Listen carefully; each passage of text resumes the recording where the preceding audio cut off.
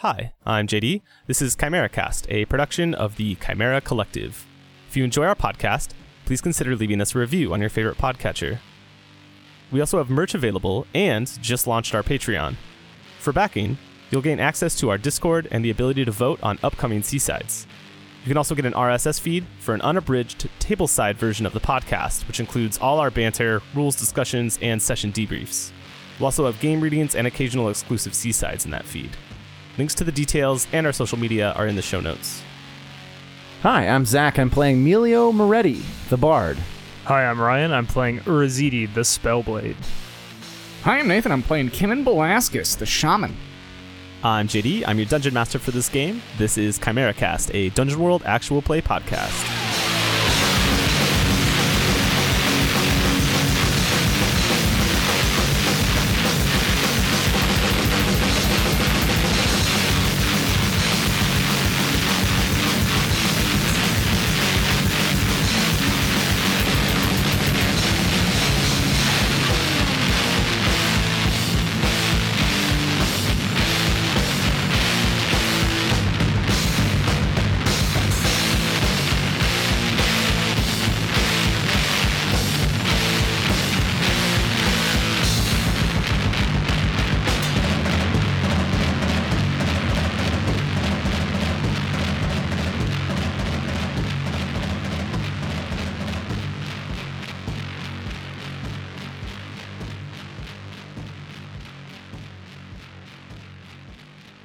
Last time, the three of you, along with your companion, Navath, visited with some death monks, a death cult that dwells in a cloister right on the edge of the Vulturelands, tucked into the mountains.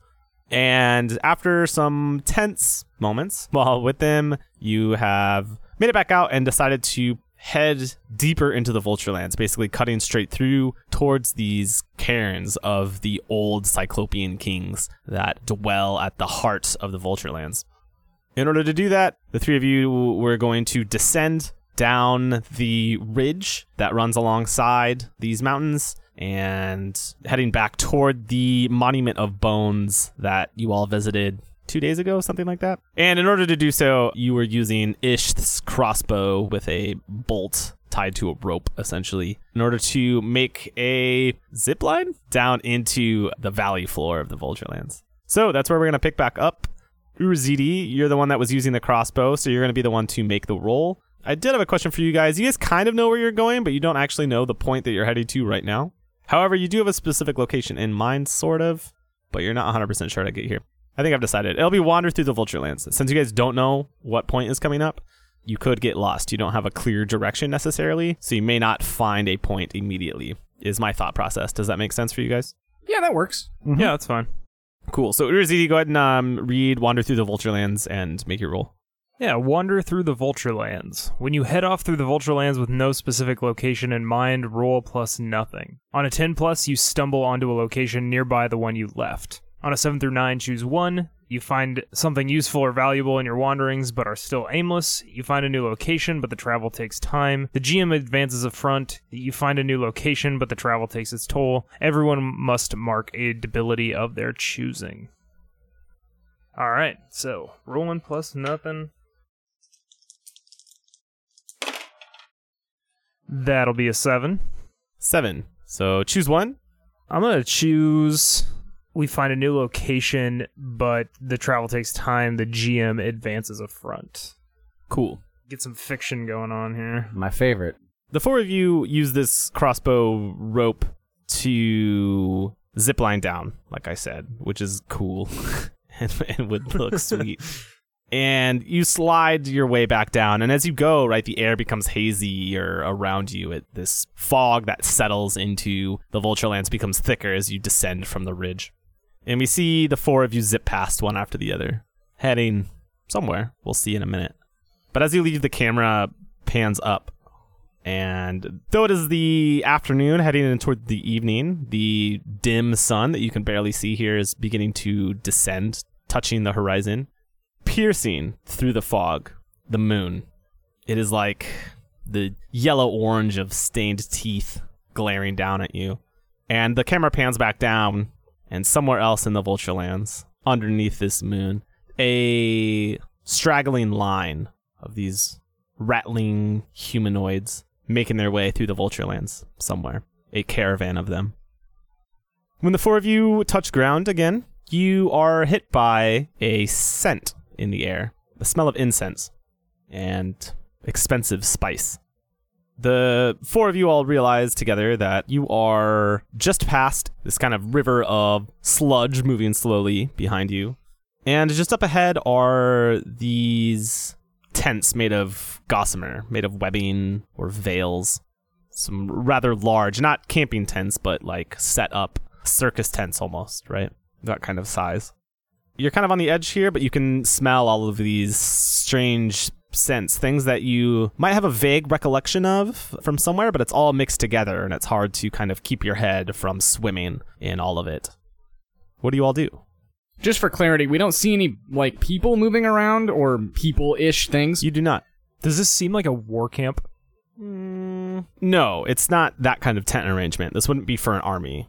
Just kind of a series of large tents surrounding a central tent, but not the kind of like rows or something that you would expect from a typical army. Gotcha. Yeah, that's I think what Urazidi was looking for. Melio begins sniffing the air. Something about this smells familiar. I can't quite put my finger on it. It's been a long time since I've smelt something quite like this. Maybe back where I come from, one of the shops peddled it or something like that. Do I recognize this smell? Yeah, fuck it. Give me a spot lore. Give me a smell lore. Yeah. I'll mark experience, and you can go right ahead. That's a solid 6, unless someone wants to direct my nose. It's not out of the realm of possibility, but I don't have a good one. And Ryan doesn't seem to either, so on the vine you die. You feel someone push you to the side, it feels like, right? That kind of jostled movement. And you almost get just an impression in your mind, right? Of like, that asshole. And as you're pushed, you hit your broken toes again on a couple of stones that have fallen. Some old foundation of a structure that must have been here. You kick it and catch yourself. Your toes hurt. Who pushed past him? You don't see anyone walking by. Oh, weird. So to your three companions, it just looks like you suddenly take a step forward, losing your balance, and hit your feet on some stones for no reason. What's happened to you? Panicking almost and leaning down to pick you up because Kimmon's on edge right now. Not doing so good. Damn it. Jammed my damn toe. Someone tried to push past me. There's no one here. Well, it felt like it. I think Urazidi starts to get a little bit on edge. He's got talent out. Maybe that's what I get for following my nose instead of following my eyes. And I point at the gossamer tents. Let's just go see who's living there. I say leave it alone. There could be something useful here. Or it could be someone else to shoot us in the knee. Kimmon eyeing Navath for a second and looking a little ashamed and then trying to reposture. Navath doesn't say anything. What do you say, Navath? You're quiet. I've never seen this place before. I'm not sure. It doesn't seem dangerous. It's almost pleasant, right? If you want to avoid it, we can. Well, we need to keep moving forward, right? So through the camp seems like the quickest way. If we see anything, we'll split. Fine. Seems a wise course of action. Well, let's go then. I think I'm trying to hurry this thing along because I'm a little ashamed because I look like an idiot. I basically stubbed my toe in front of people. Kind of sounds like you're leading the way towards the tents, is that right? Yeah. As you get closer, you can actually see through them slightly. These tents aren't there. If you reach out a hand to pluck a string that holds them up, right, you feel a slight resistance and it passes right through. I feel a slight resistance, so I push a little bit harder on the webs themselves, the gossamer webs, and probably like move into one frustratedly. Does any of it get disrupted at all? It seems to move with you, but almost like a breeze is moving past it. It doesn't have a full range of motion the way that you would expect a flap to kind of move aside for you. It lifts slightly and then drops back down, but you pass through it. As you do so, you hear a clanking of a wood chime above you. I look up. There's what looks like a chime made of dust and air. Like it doesn't seem like it has a corporeal shape. Correct. There's no one inside this tent. No one, no. No thing inside this tent. No mass of people inside. There is no mass of people or anything like that. There are shelving. It's also kind of this ethereal, intangibility to all of them. And they hold various goods and items, bowls of things, jars of things, displays of what are just jars themselves, clearly. But there's no people. And if you poke around, there is some like rotten wood and such on the ground here that is tangible. The jars and bowls and things are intangible. Correct. I go over to this rotten wood on the floor. Does it seem to be covering anything, or, like a hatch, or? Yeah, it's just covering floor, right? It's not covering anything up. It's broken down. Hey, Velasquez, you know anything about this? This doesn't seem like the realm of the living. Yeah, what's going on with this? Like, does this seem like it's part of the spirit world, or have I seen something like this before? Are you going for a DR or a spout lore here? I could see either way. I'm still kind of on edge. I think a DR would be more what I'm looking for here. Okay, yeah. Go ahead and do a discern reality then for me.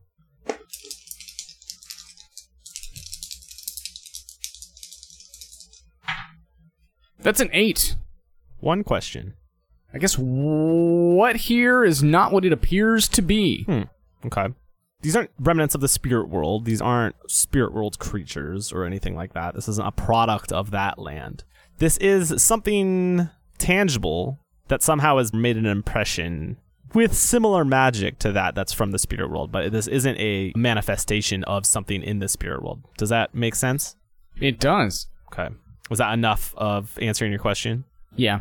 After actually asking the question, it was like, no, I did want a spout lore, but here we are. That's all right. This isn't my thing. While it looks like something from the spirit world, it's not. It's closer to what we found in that monument. An echo. Magic. So then there's nothing really here for us. Kimmin turns and looks at both Navath and Urazidi. I don't know. Then let's just make our way through this and get out of here. Something had to happen here to make this place like this. Give me a moment. And yeah, I want to use Talon's power to spout some lore, if that's cool. Yeah, absolutely. Using this ability that you gained in order to see back in time, right? So yeah, go ahead and spout lore for me.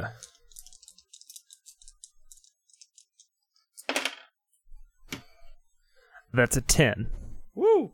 The first thing that hits you as you open your senses to the past here is the scent becomes so much stronger. It completely envelops you.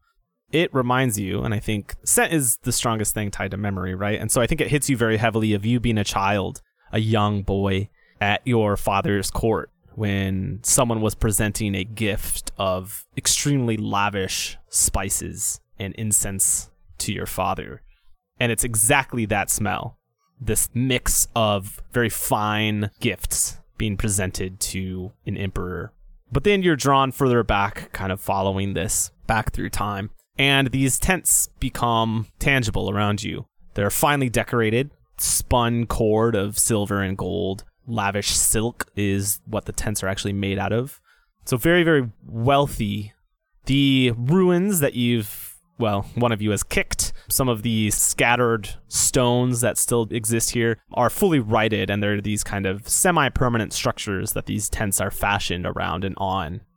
In front of you are merchants, elves, dwarves, humans, all mixed together, all dressed the same, though, wearing the same makeups, with every kind of lavish luxury that you could possibly imagine.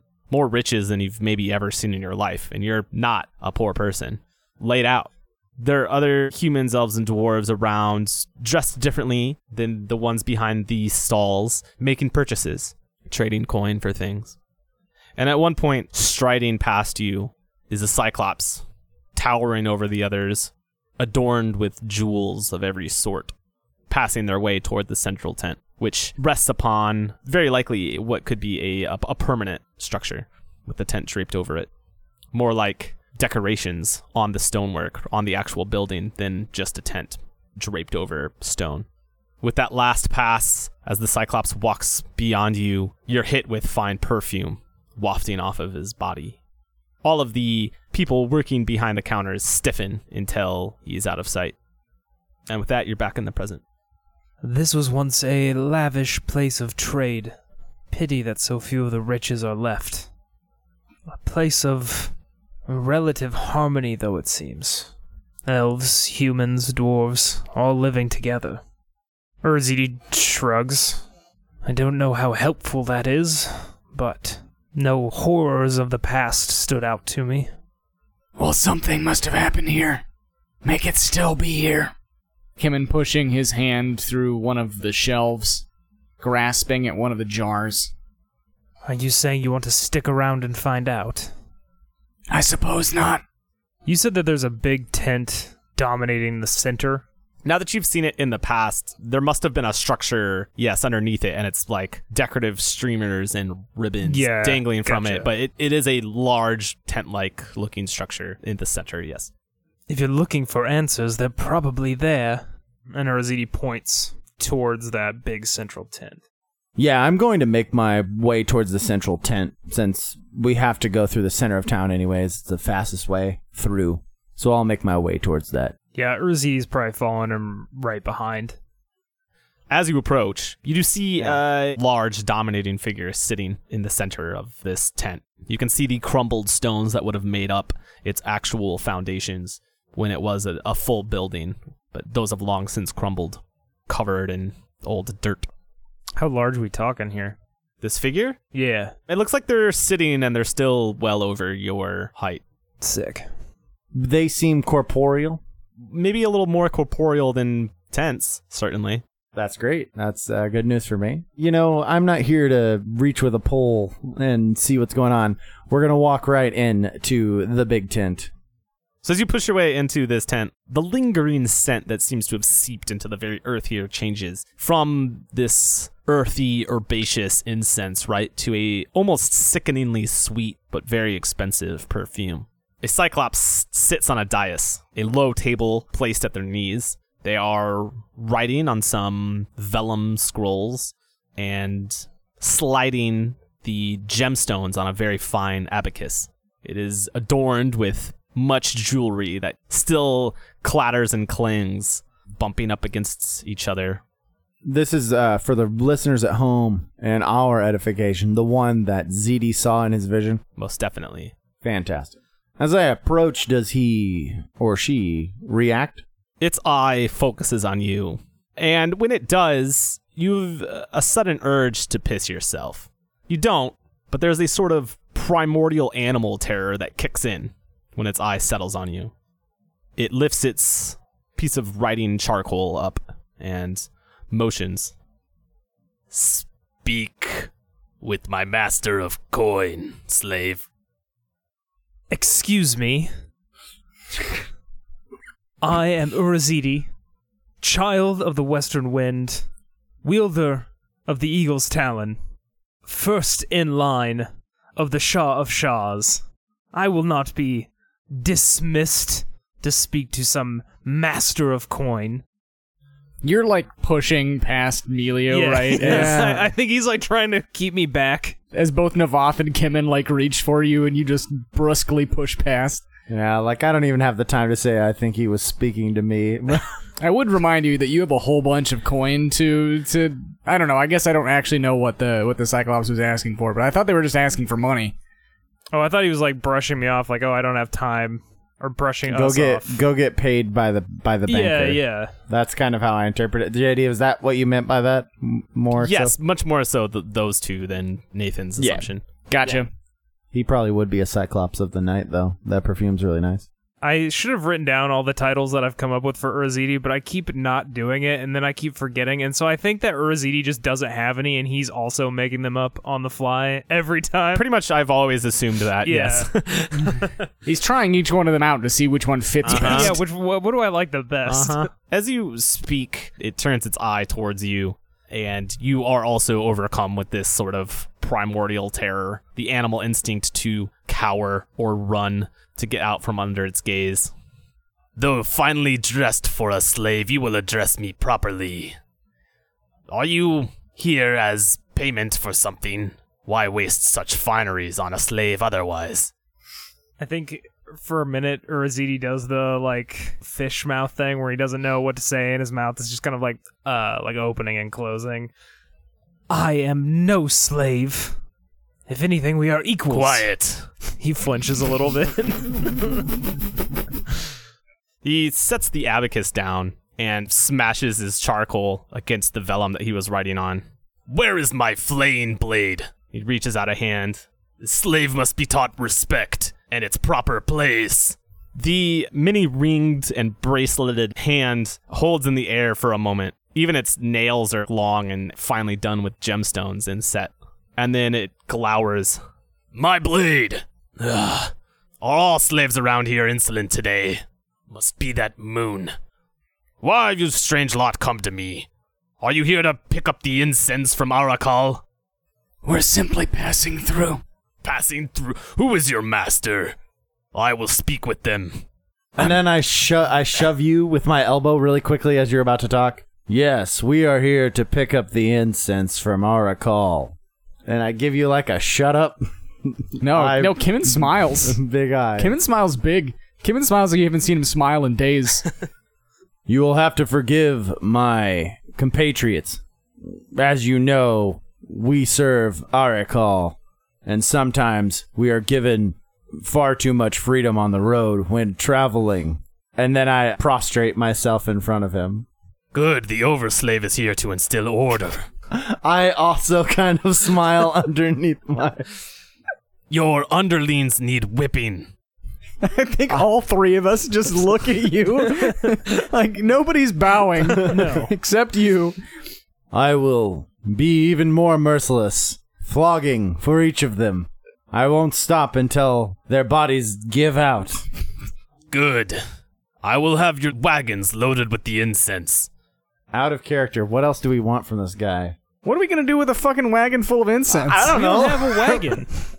No, that's also going to be another bridge we have to cross later. We also don't have a ghost wagon to put the ghost incense in. Well, I also thought maybe it would be a small pot.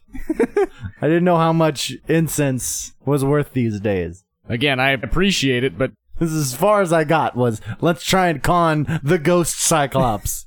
that's one thing that the dead love is conning them. Since Urazidi like saw the past of this place, why is he here and like everything else is gone?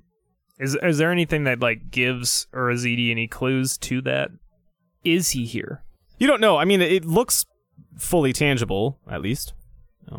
They look like they're physically here, while everything else, right, is this kind of see-through. But it's unclear. You don't know. And you wouldn't know from seeing in the past. You just saw things when everything was fully functioning, as far as you know. Is this that same Cyclops that I saw? Yes, absolutely. Yeah. You can tell because of the perfume. It's the same scent. Oh, you should say we'll fetch the incense ourselves. Yeah, that's fair. And then, I don't know. I don't think we're getting incense out of this, but No. there's no one to load the wagons, right? Yeah. There's no wagons. Yeah, we might be out this incense. Usually lying and getting stuff works. Please, my lord, there's no need to tire your slaves. We can fetch the incense ourselves and load the wagons. And I look from side to side, my master has come with great concern and message as well, my lord.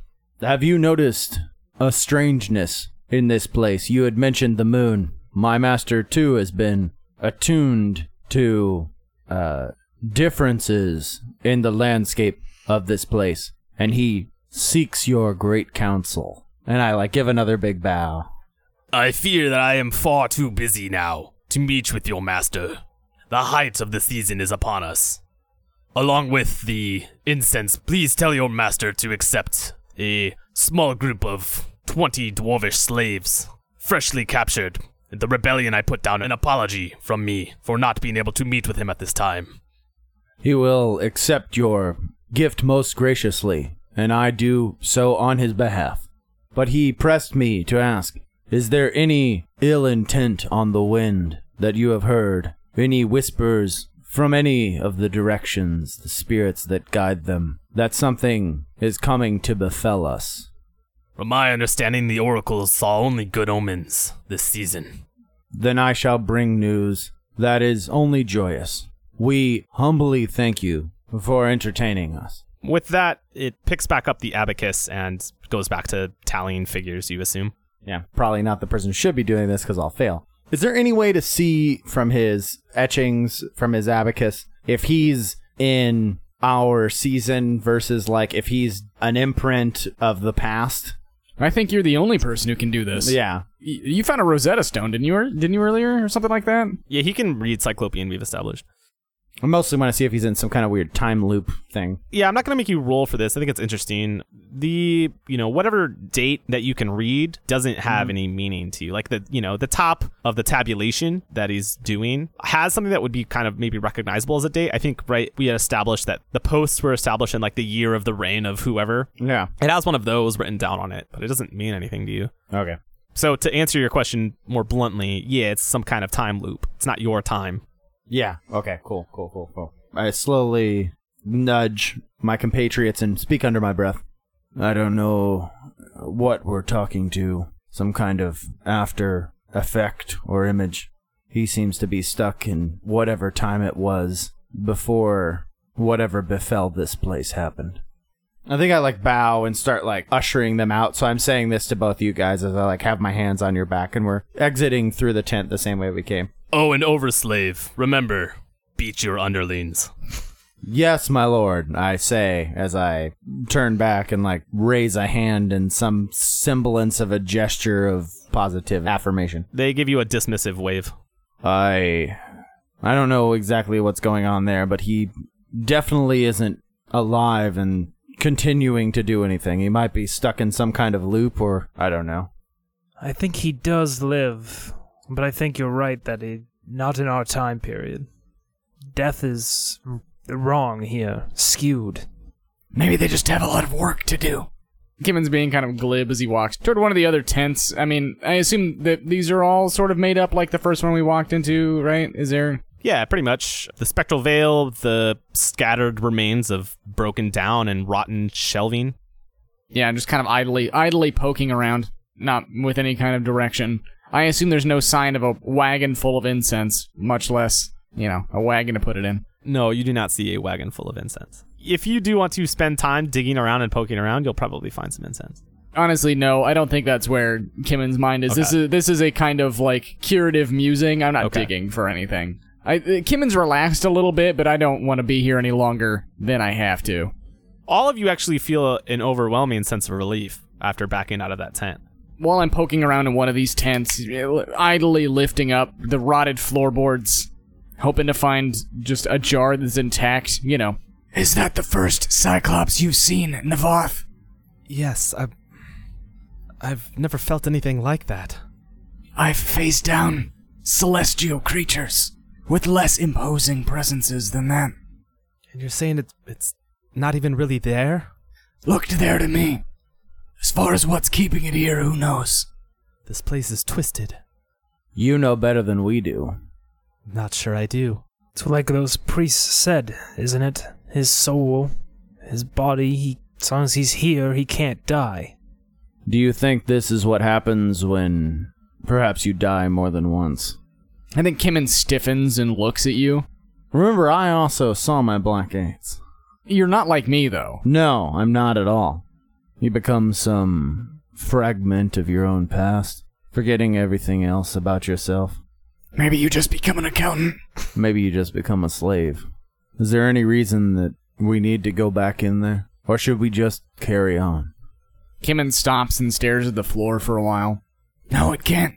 Can't just be death. And I turn and look between Navoth and Melio, fumbling around in my hair for another disc of soul glass. And I look at Isht, and I storm through the tent, and I'm going back to the main tent, is my plan here. All right. We'll follow.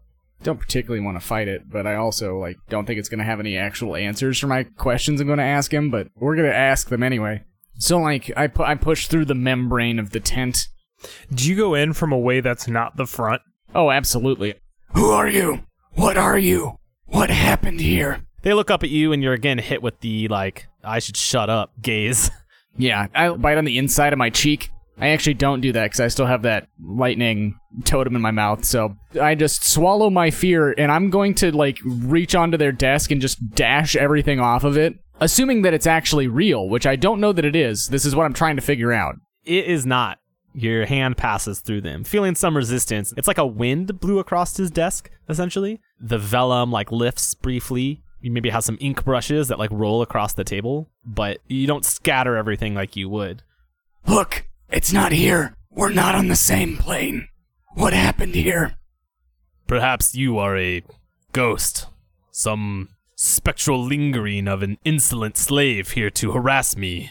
Smooths the vellum back out. I assume the rest of the party is close behind and may want to interact here. I was picturing them all standing on the outside of the tent, like cringe face on, but also there if you need We'll them. be there in a minute. Because you strode past me quickly, I'll be making my way through the tent. JD, I have a bunch of soul glass rings that doesn't change anything. They could be on my other hand. This could all still be the case, and I could just dash it with my other hand. I think if you concentrate to, like, really activate your magic, you can maybe do something or interact with it. I'd give that to you. It wouldn't be effortless. I don't Okay. think it would interact naturally, but it can interact. Is that cool? Okay. I might do something with that, but I don't know. It's a really good question, and obviously, I don't know. I don't have rules written down. Yeah, no, I figured that was the case, so we're touching base. Yeah, I just don't want it to end up with, like, JD and I yelling at each other, but nothing really going on. So I think I'm going to pick up the charade again. My lord, we are not spirits. Sent. And I come up right next to Kim and kind of try and brush his arm. Something has happened to you. We were sent here to see ourselves and try and help you. Stop it. No. Millennia have passed. There aren't Cyclops anymore. Your kind has died out. What is keeping you here? What is the magic of this place? What can fix me? Probably what can fix. I try and, like, wrap you around the shoulder. Meet our heads face to face. He doesn't know anything like that. He just doesn't remember. That's how this works. There was something catastrophic. What? You press him like this, he might get worse. He might get worse. He might remember. He might end this whole damn charade. Who cares? What does this matter? I can't leave. Well, let's have the camera angle, like, you know, right, we're face to face, and then the camera just zooms into their face while we're kind of bickering back and forth. They've set their charcoal and abacus down and are rubbing their temples, eye closed. Urzidi pushes in between you two, and I'm going to level Talon right into its eye. You know, it's like the point of Talon is, like, hovering before its one eye. I believe my companion asked you your name. Kimmin legitimately, like, looks at you for a second when you say companion. Urzidi's not mad on your behalf. He's mad because this guy called him a slave. Let's not be confused. Yeah. I realize that, but you called me your companion, and Yeah. Kimmin, like, looks at you for a second. You have your glaive pointed at this Cyclops' eye, and they slowly open it. And as they do, their large pupil narrows in at you. Are you going to continue to stand in defiance, pointing your glaive at them? Urzidi? Yeah. Yeah, of course. Give me a defy danger plus charisma. This is great.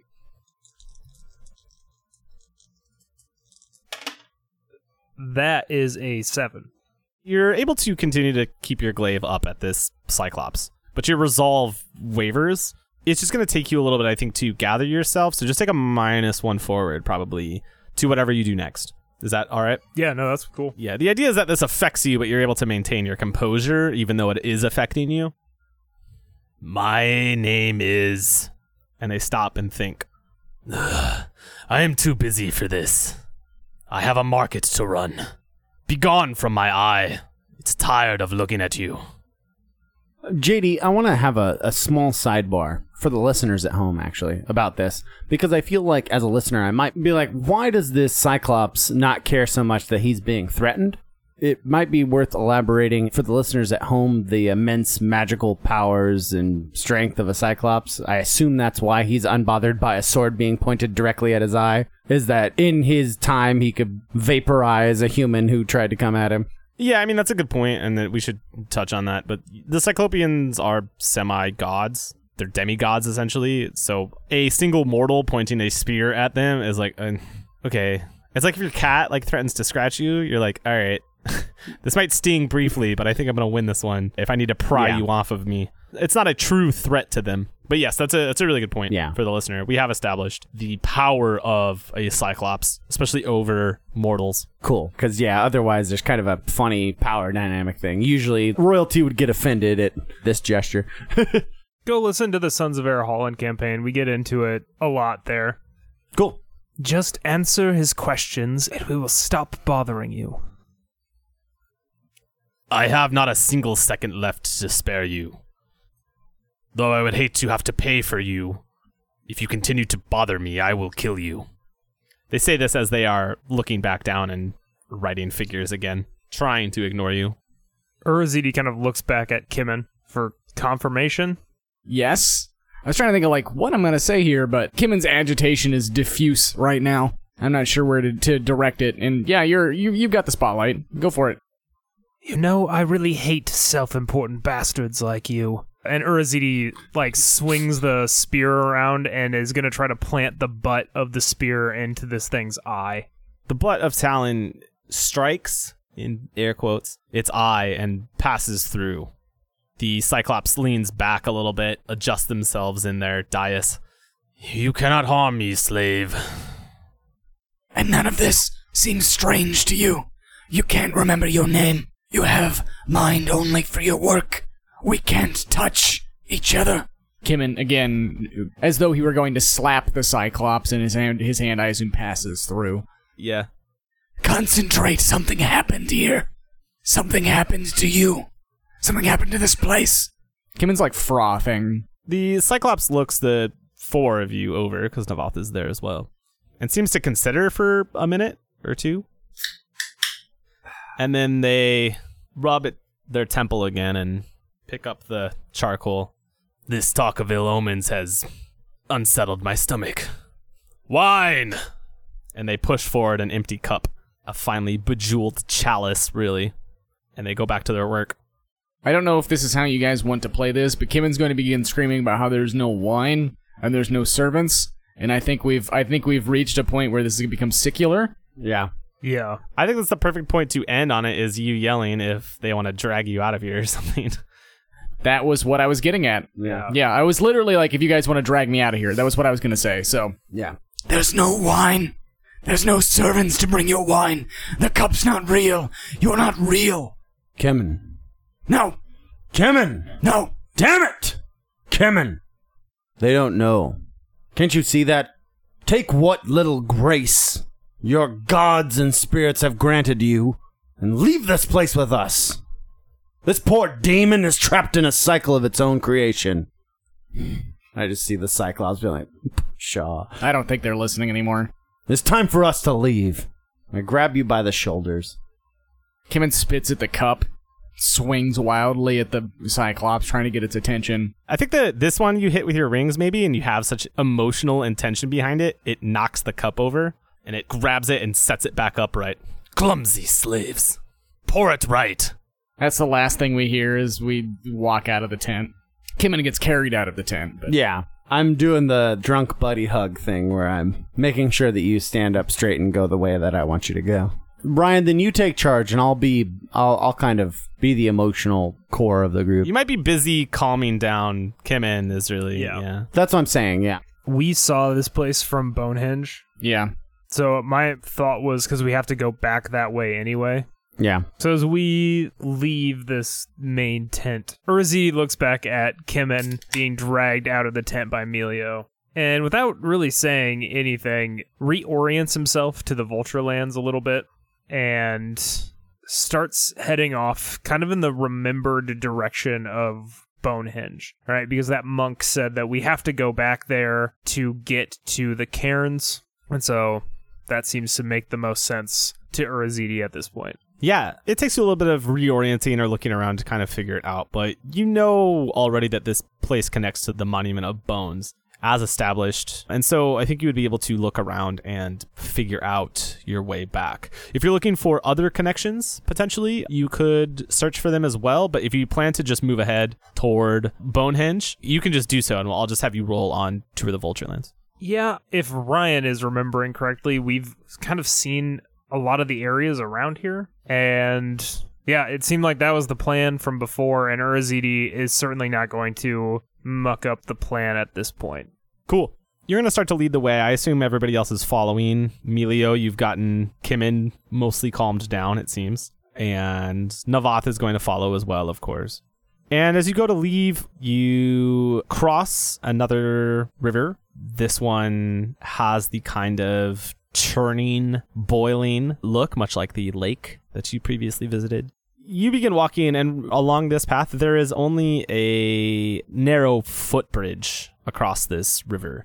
So as you are traveling through the Vulturelands, just give me the roll plus dex in this case, as you will have to make your way across this bridge. That's a 9. On a 7 through 9, choose one. You find something useful or valuable on the way. You're aware of any potential active danger when you arrive. You do not encounter any ill effects while traveling. You don't draw unwanted attention while traveling. I'm going to say that we don't draw unwanted attention while traveling. You are partway back toward the Monument of Bones. You can see it now, and I think right as it comes across the horizon, Urzidi, you feel that your tongue has swollen. As you kind of move it around your mouth, that's uncomfortable. You feel a couple of loose teeth. And you gonna do anything about that? Oh, no. You're just gonna keep wiggling them. How loose are they? Like, I just got drilled in the face and they're a little loose, but they'll be fine. No, they're wiggling. Like wiggly. Yeah. Yeah. Are they back teeth or are they teeth in the front? I'll split it. They're like in the middle somewhere. They're not your main teeth in any way. It's like behind your canine. Okay, so not the pretty teeth. Not the pretty teeth. Yeah, I think Urzidi is just like kind of keeps walking, wiggling them a little bit. Does this feel the same as when his nose was bleeding? Like, obviously, it's not the same because it's his mouth, not his nose, but like that sense of it being somehow that magical oppression, because that nose bleeding was related to the gnaw or whatever that happened to him, correct? No. Oh. But you're on the right track, just as a player. It does feel... There's nothing that you think of that could cause this, or would have caused this suddenly. Right? I'm not, like, sick. No, some would say that you are scarred. Go ahead and mark that for me. Oh. It's not a big deal, and you'll be able to get over it, I think, pretty quickly. But if you do, talky kind of things right now, it's going to bother you. Gotcha. Yeah. You're very aware of it right now. Yeah, then I think Urzidi is just going to press on. At this point, Urzidi, obviously, whatever bravado he puts on the rest of the time, realizes, like, probably not getting out of here without being pretty fucked up. So, yeah, it's just like internally he's kind of freaking out. You're putting on a brave face, yeah. Yeah. Yeah, cool. But the four of you all reach the Monument of Bones. You were back in this strange adornment, this crop circle type geometric arrangement of standing bones. Some as big as your pinky, some more massive than you are tall by quite a bit. What are you all doing? You're back here in this place where you first kind of saw back into the history of the Vulturelands, the Cyclopses in general. Two of you had seen the past quite explicitly. One of you chose not to because of the effects it had on the others. Actually, I think I know the way to kick this scene off. As you walk through, Navath approaches one of the bones and reaching their hand out and says, like, wow, these are massive. Yeah, Kimin grabs Navath, like, in a bear hug. Don't touch. Don't touch. Why? They can tell you. Navath, do you know how to get to the cairns from here? What's wrong, Urzidi? Can't talk. Do you think the monks poisoned you or something? Urzidi just shakes his head. I'm fine. We need to keep moving. You said that you've been here before. The three of you don't know where to go from here? Was this the location? We saw, like, huge black gates, and we didn't go through at one point. Or maybe not gates, but, like, gate-like standing stones or something. It was either here or the lake that we saw that stuff. When you surveyed from Bonehenge, you got a 12. Yeah, I climbed up on the thing. That's right. It was Kimin that did it. So you got a good view of everything, actually. I can just tell you. From Bonehenge, you could go back to the crumbling tower that you guys were at. From here, you can go to the acidic lake. You could go to the Spectral Market where you just came from, obviously. Or yes, you can go through the arc. So it's an archway. Gotcha. Toward what looks like a swamp. We're going to that archway, right? Yeah. Yeah, I mean, we've been to all the other places, so... I think it's this way. ZD. Urzidi spits a little blood out and gestures for you to lead the way. Yeah, we're going. Yeah, let's do it. Excellent. The rest of this, right, is all singular bones. This arch that you must pass under in order to go into this swamp is made of many, many skeletons stacked together, forming this gateway. As you pass, give me a roll in this case plus strength, as it requires a certain physicality to make your way through and into the swamp. That's an 8. Choose one of the things. I'm going to choose we are aware of any active danger when we arrive. Very good. So this means you do not find something useful or valuable. You do encounter ill effects, and you do draw unwanted attention. We're entering a swamp. You are entering a swamp. Yeah. Kimin, you're leading the way, and as you pass underneath this arch, and you all know what I'm talking about, right? A triumphal arch, that's what this is. Yeah. The skeletons built into this archway, still in their armor and armaments, all pressed into form, essentially. And you pass through, and very quickly the ground softens. And as you step in the mud, you know, this liquid kind of pools out and into each footprint. And you enter this expanse, this open area, what must have been at some point a very beautiful plain or maybe a prairie. But now, of course, the only grasses that seem to grow here scratch and scrape at your skin as you walk past. And like I said, your feet start to stick more and more in the mud, and you hit a point where you break through this congealed surface. And Kimin, you sink underneath the congealed surface. And it takes some work to pull yourself back up out of it, dripping with this black-red mud that sticks to you. Up ahead, though, as you're trying to keep your eye on the horizon, make sure that you're aware of anything going on. Up ahead a little ways, you see another structure. It's not like the archway. It's more of a mound with a kind of figure standing at the top of it. But around that mound are skeletal horses pulling chariots. Wait, like around the base of the mound, there are Yes. skeletal horses pulling chariots? Are they manned chariots? They are unmanned. They're skeletons chariots, crisscrossing kind of this plain in what must be like a slightly higher ridge. You can't it's not a hill or anything like that, but obviously it's not in the sunken mud. Otherwise, these chariots wouldn't wheel along properly. Yeah, sorry to be a buzzkill really quickly. There are actually chariots circling a mound that are driven or undriven. They have skeletons. They have riders, They have skeleton lords whipping their skeleton horses. correct. With bone whips, probably. Yeah, that's great.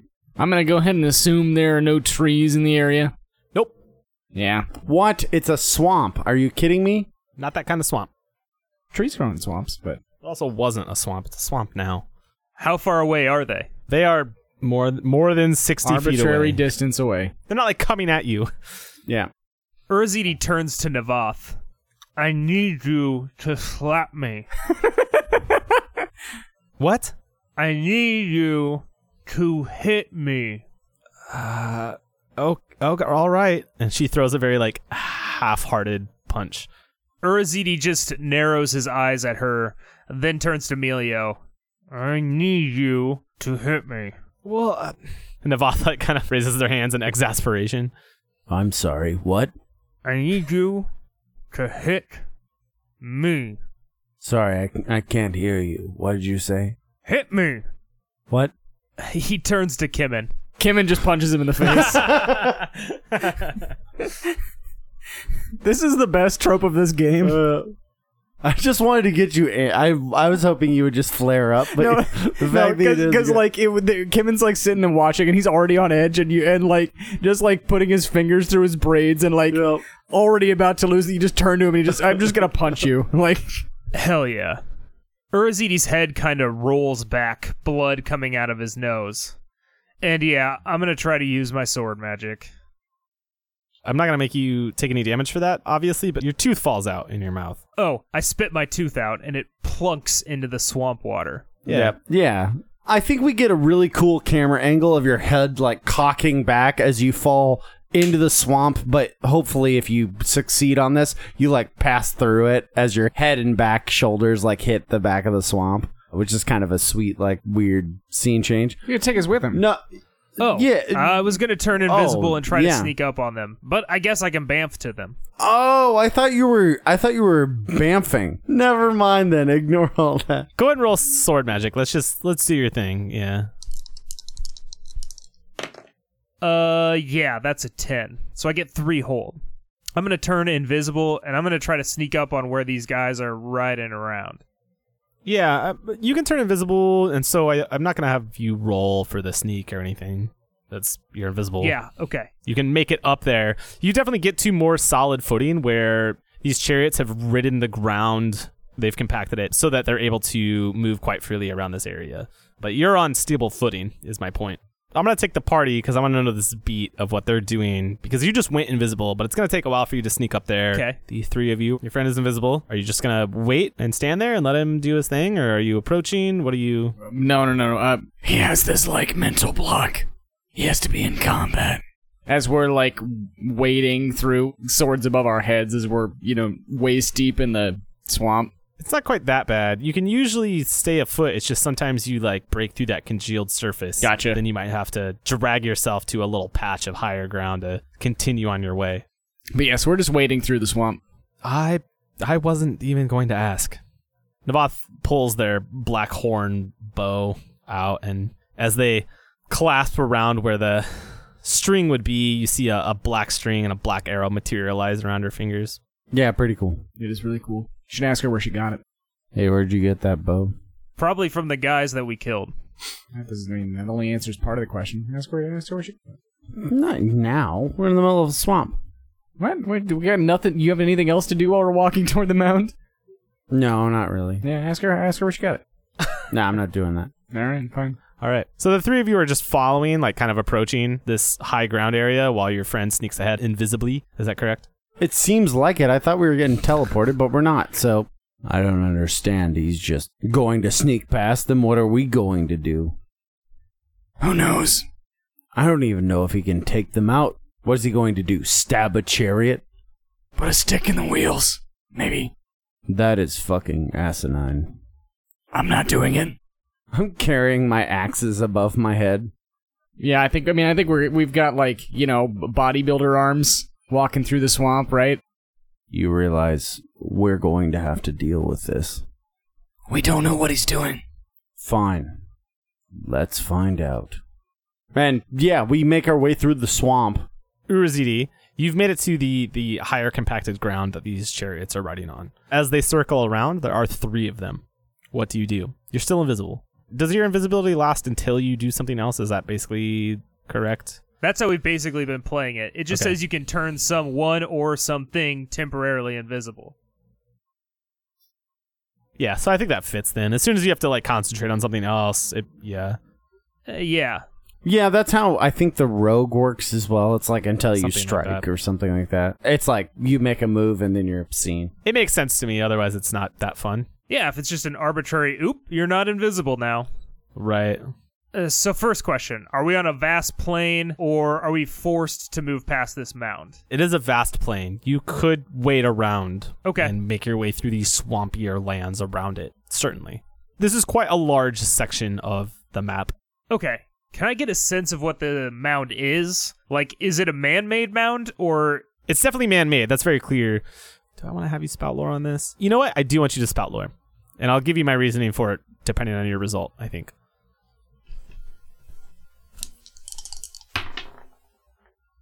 That is a 13. Holy shit! The mound is a tropeon.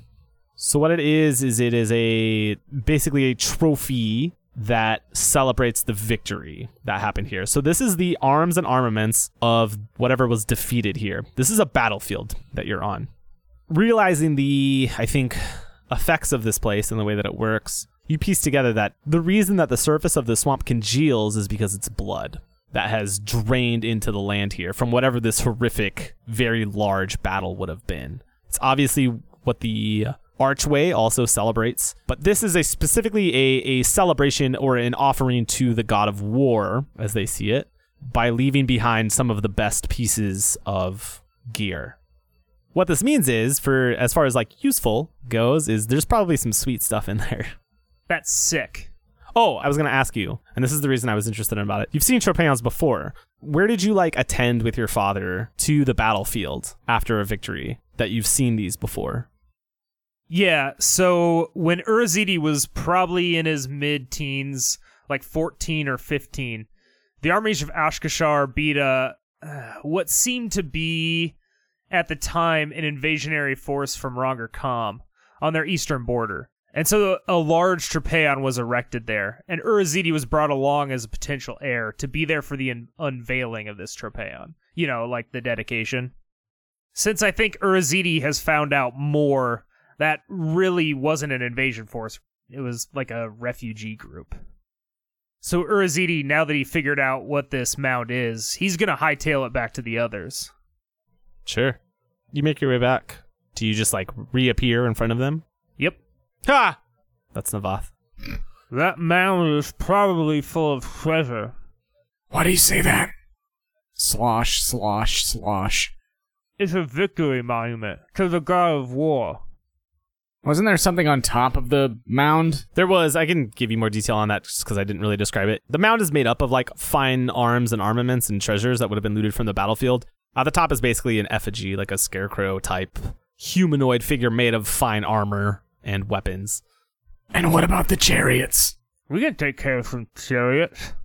You seem pretty confident, considering they're on horseback and have the higher ground. They don't have the high ground. They're on a mound. We're in a swamp. They're around the mound. To fully describe it, it's slightly elevated in that it is like compacted and not sunken into the swamp, but it is like a semicircular section of the plain that is solidified. Then the mound is in the center of the chariot. So they're going around the mound. Does that make sense? They're still on solid ground above the swamp we're in. Yeah, I just wanted to clarify. No, it's good. I still think I'm right, though. I've seen visions of the future, and I make it out of this. I think Urazidi says that and puts a reassuring hand on your shoulder.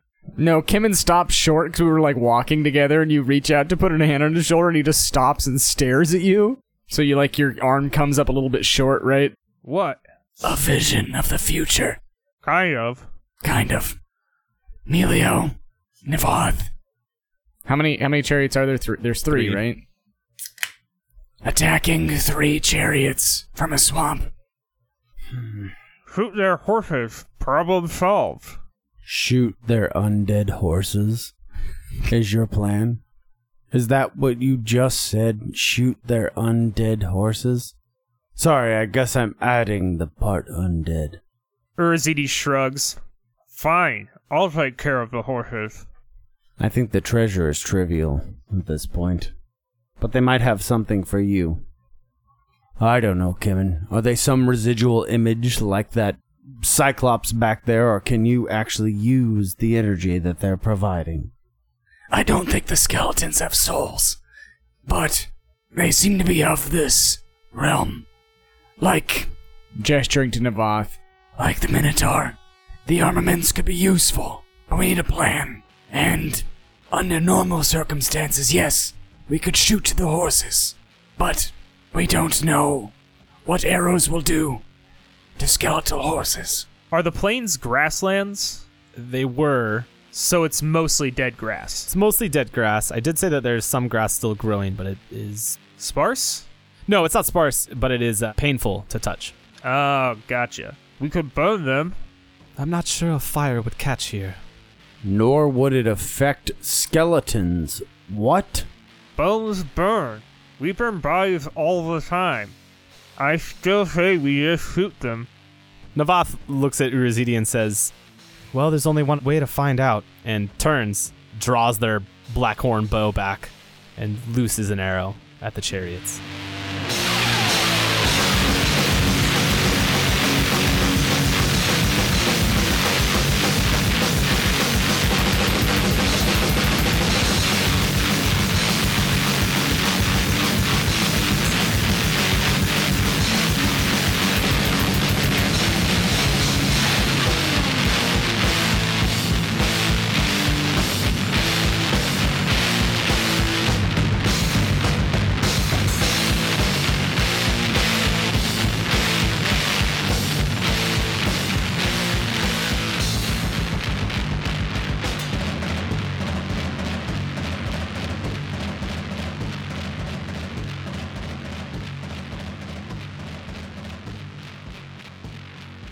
Would you say that they are ladies charioting the chariots round the Yeah, outside? wow. Are they manned? You sexist trash. Sorry to gatekeep chariot riding. Forsooth, would not a feminine inclination be twice bound round me outside? You can tell that they are manned by women because the skeletons have tits for some reason. Because Big old calcium deposits in the chesticles. Yep, that's anatomy. That's anatomy 101. You guys should check out my Skeleton Warriors action figures. You'll see some good bone titties. Skimpily clad. Yep. skimpily clad bone titties. Anyway, yes, the chariots have skeletons. Okay. In the chariots. Wonder Bread Wonder Woman. I enjoy that we've basically walked into a Bosch painting of hell. Yes. Yes, I am as great of an artist as Bosch, is my point. What he did I with had things, that conversation. Yeah. I do with games. I do I don't know. with I think you're a DMing. close number 2. So Yeah, it's Bosch, and then JD. then James, Gene, Then everybody else, everyone and then else, everybody other else's folks like depiction of Picasso. hell. But then it's Bosch, me, everyone else. No, I just enjoy it, and Yeah, Bosch, you, Dante. yeah. Yeah, that Dante guy, he didn't get it with Satan's Kind of ass. swung and missed at it. If the afterlife was a thing, I would try to find those dudes at the bar. Just be like, you two, we're hanging out. Oh yeah, You're my Dante, kind of guys. My kind of people. Bosch and Dante be like, yeah, dude. You ever heard of a game called Dungeons and Dragons? They're like, yes, and we've also heard of ketamine, so Yeah, let's go have let's go do it all, dude. This is heaven, remember? My kind of people. I will reiterate. I'm gonna argue that maybe the dude who goes aliens is like triptychs, and you're just like, you're in, you, You know son what? of a Yeah, bitch. you're in. You're in. That dude's You're in for totally sure. in. He's like, I'm here for the fucking 9-year orgy. Yeah, yes, sir.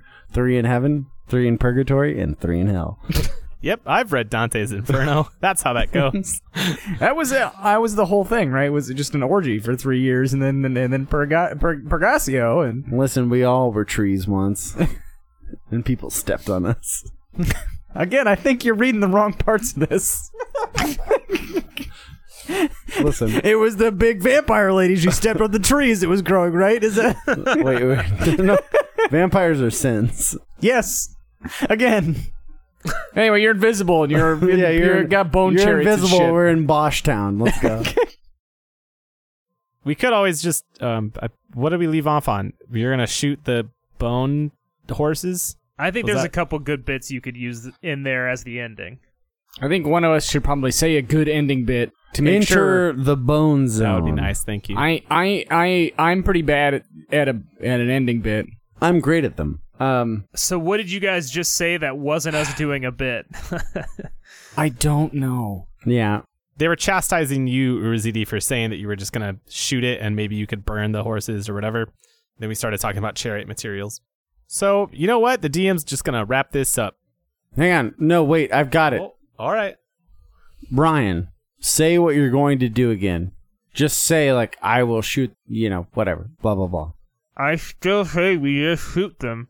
So I guess we're going to have to save your skin. Because they're all made of bone. God damn it. Nope, that's not it. That's not it.